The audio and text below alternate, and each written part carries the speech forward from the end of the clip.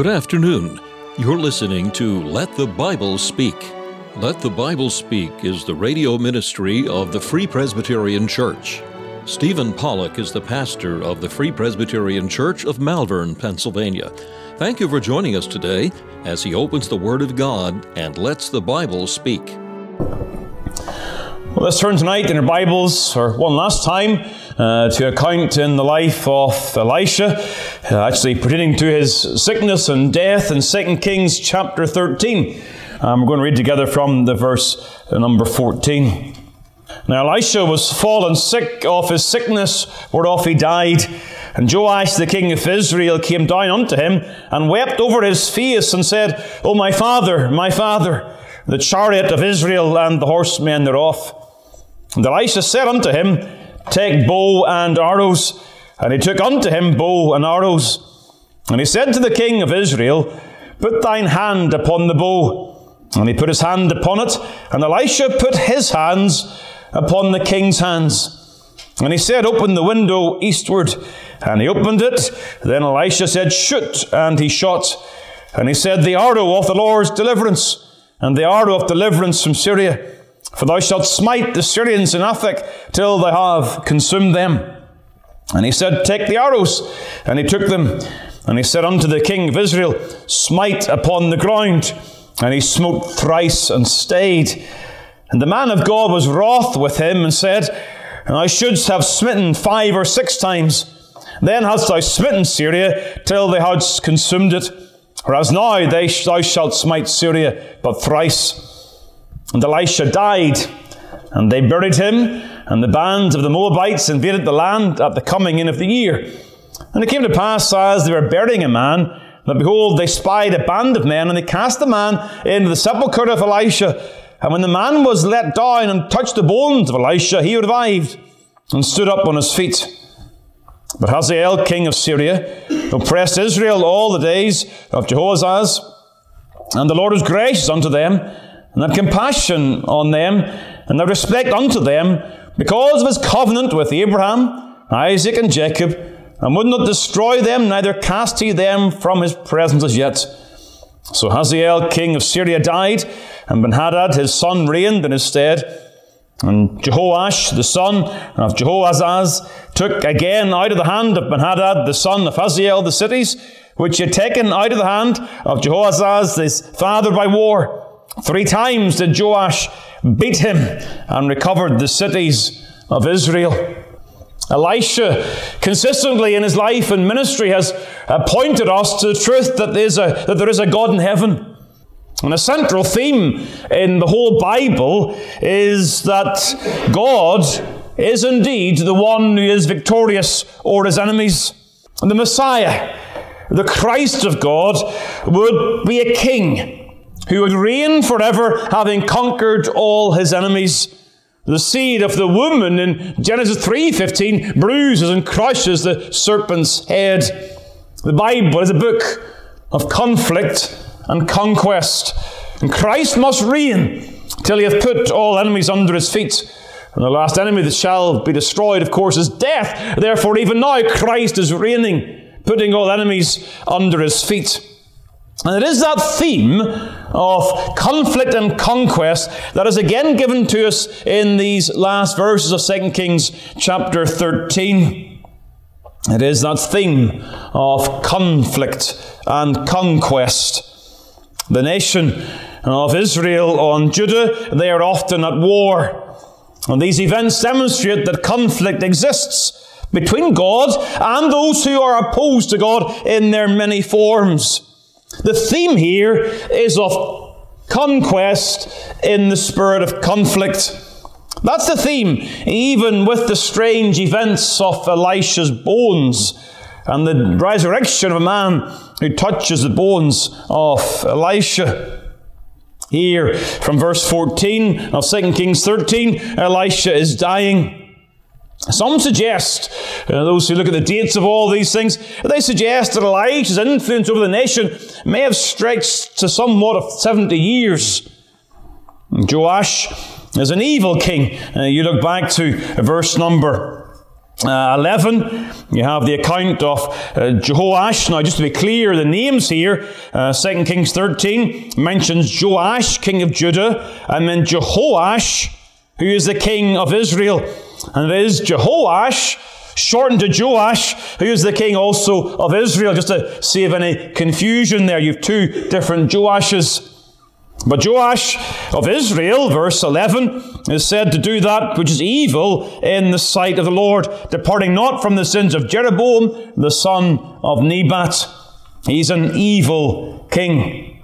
His father has died, and now Elisha is about to die. And I think panic sets into the heart of Joash. His lament in verse 14, of course, is the same that was used by Elisha when Elijah departed. "O my father, the chariot of Israel and the horsemen thereof." The words indicate that the man of God was as an army to the people of God. Such was the power and influence of a man of God with the Word of God. He is as an army. And yet I think there's a contrast here. Elisha spoke these words in faith, and I believe that Joash here is speaking these words in a spirit of panic. Elisha utters the words, and after he utters them, he performs a miracle. He's asked the question, where is the Lord God of Elijah? And of course, the Lord God of Elijah is still with Elisha. Yet here, Joash's words, I believe, are not of faith, but of despair. Elisha knew the works of God, and they would continue when Elijah departed, but Joash had no such faith. Joash is smitten with fear and unbelief. And yet God, in His sovereign mercy, is pleased to encourage him. You have this account of the bow and the arrows. This is an act of visual prophecy. He is to shoot them toward the east, where the Syrians were, indicating that God intended and had a purpose and promise of victory. And that promise was confirmed as he was to smite the arrows on the ground. Verse 18. I think the sense here is he opened the window and he was to shoot the arrows out the window to the ground. It's not that he held the arrows and smote the ground with it. Rather, he shot the arrows from the bow into the ground. And he was to do that in the promise that he would consume the Syrians. Verse number 17. Yet Joash shows his lack of faith, shows his lack of zeal, and he stops before he was told. Verse 19, he smote thrice and stayed. And the man of God is wroth with him. Thou shouldst have smitten 5 or 6 times. Then hast thou smitten Syria till thou hadst consumed it.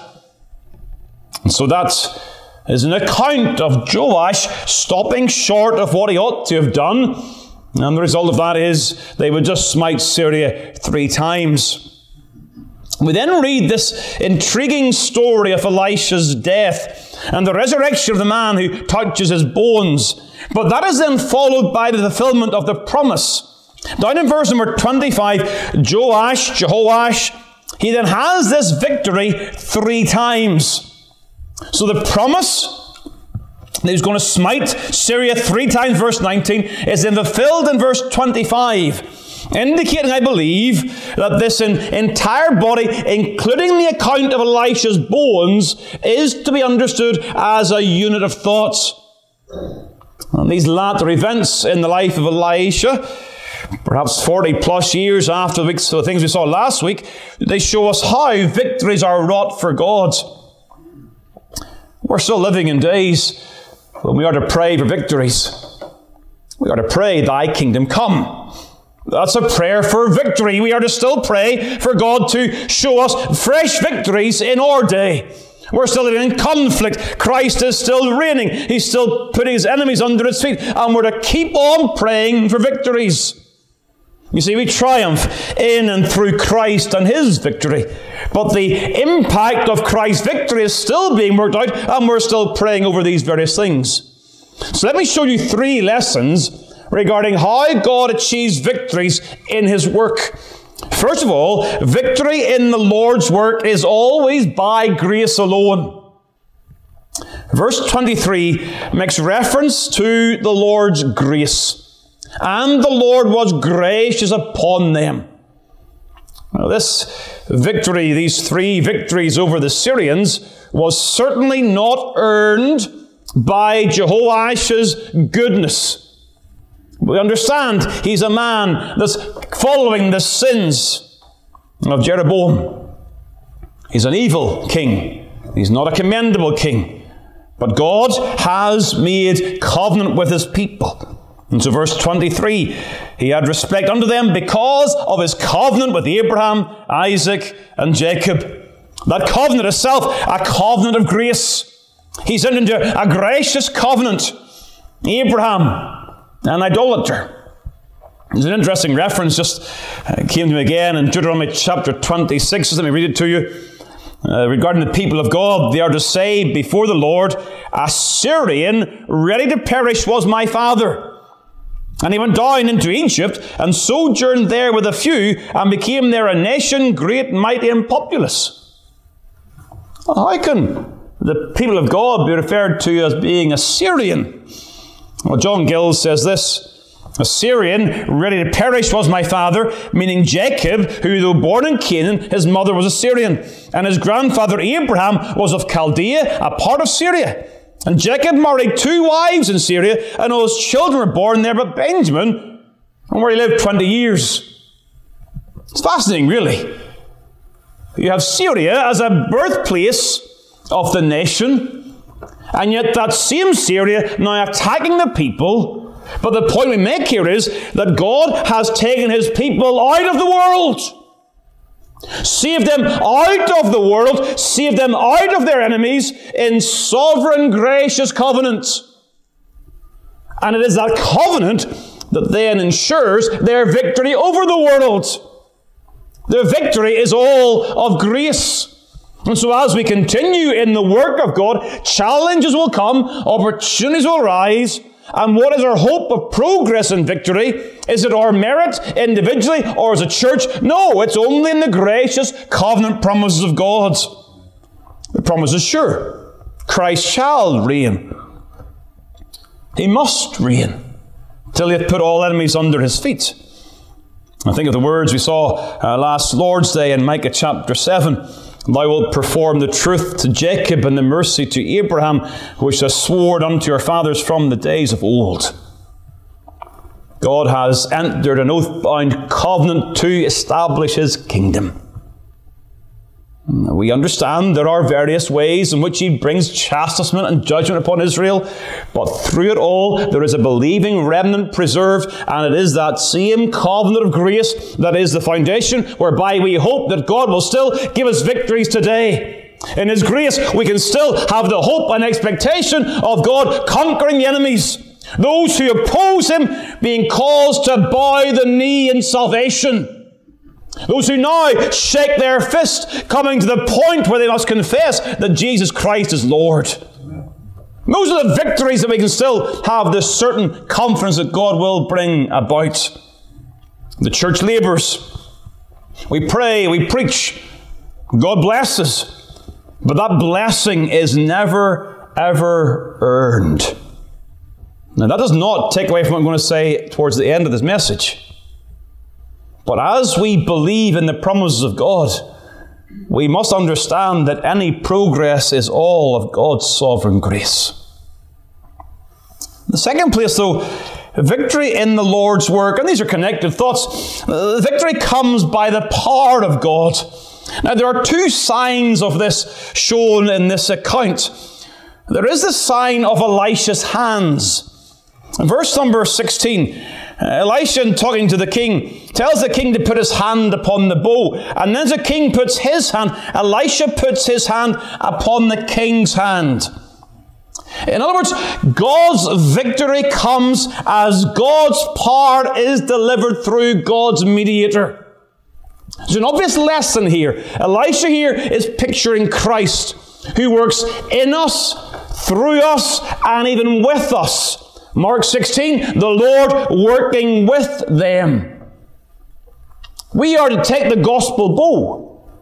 But Christ in his mercy, he puts his hands upon oars so that the power to shoot the gospel arrows is the power that comes from Christ's mighty power, not our feeble arms. but it is the mighty power of Christ, whose hands are upon ours, that then shoots forth the gospel bow. We are simply those who have treasure in earthen vessels, so that the excellency of the power may be of God, and not of us. And we're seeing that here in a beautiful picture. Elisha, he's a frail man, but he has the power of God. And with the power of God, he is able to give power into this king's hands to shoot these arrows. There is also the sign of Elisha's bones. This is a sign miracle. Verse number 20, Elisha died, they buried him. It's an incredible story. 2 verses. People read it perhaps once a year. Never stop to wonder what on earth is going on here. Well, the Moabites, they've invaded. There's a burial time. There's a man they're going to bury. They find another band coming against them. They have this burial hurried, and they think to themselves, here's a nearby grave, we'll just throw this man in here. Wow, they get a surprise. They put the man in, and the man quickly comes out again. It is an incredible account. But where it sits in the portion is very, very important. There's just been a promise given to this king.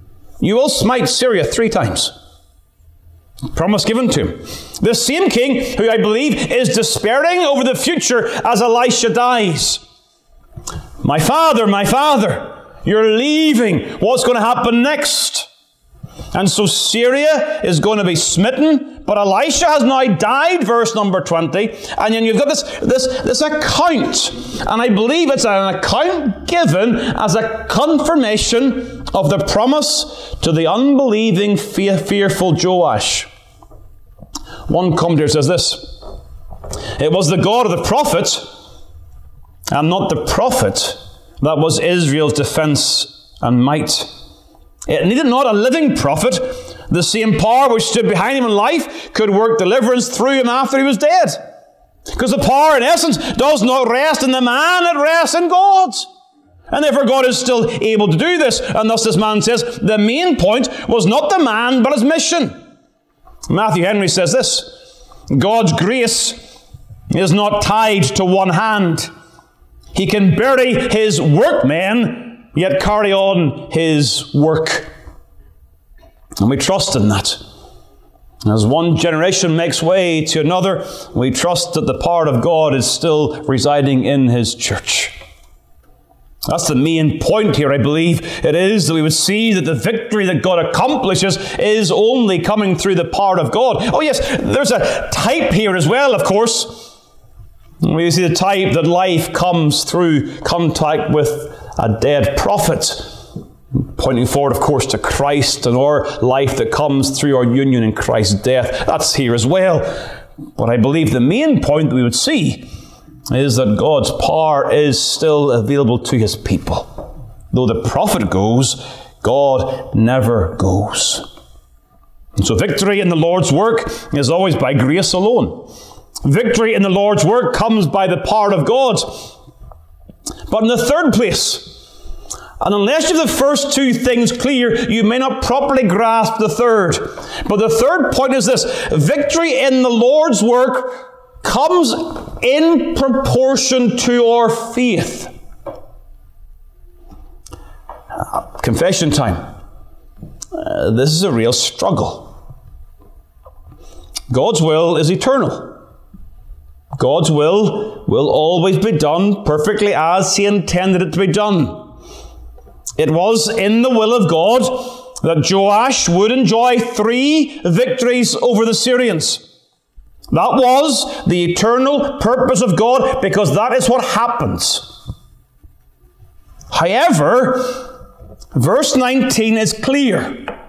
The man of God was wroth, thou shouldst have smitten 5 or 6 times, then hadst thou smitten Syria till thou hadst consumed it. You didn't smite the ground with the arrows enough. You stayed when you should have kept on shooting. In other words, it seems to me the text is saying that if he had continued on, he would have known greater blessings. In other words, he did not enjoy the blessings he might have done due to his lack of faith and zeal. You see, verse 18, I believe, does show us a display of unbelief. He smote thrice and stayed. There was no limit set. Verse 17 simply says, till they have consumed them. There was no limit set. In verse 18, take the arrows, smite upon the ground. And the response in verse 19 comes that he ought to have done more. To stay is to lack conviction. It is to lack zeal. It is a display of half-hearted obedience.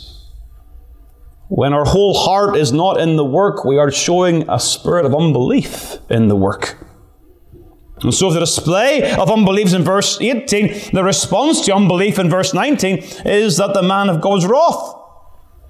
And in the text we have nothing to suggest that Elisha was acting in the wrong by being wrathful here. In fact, I suggest he's acting in the Spirit of Christ. Mark chapter 3, verse number 5. And when Jesus had looked around on them with anger, being grieved for the hardness of their hearts.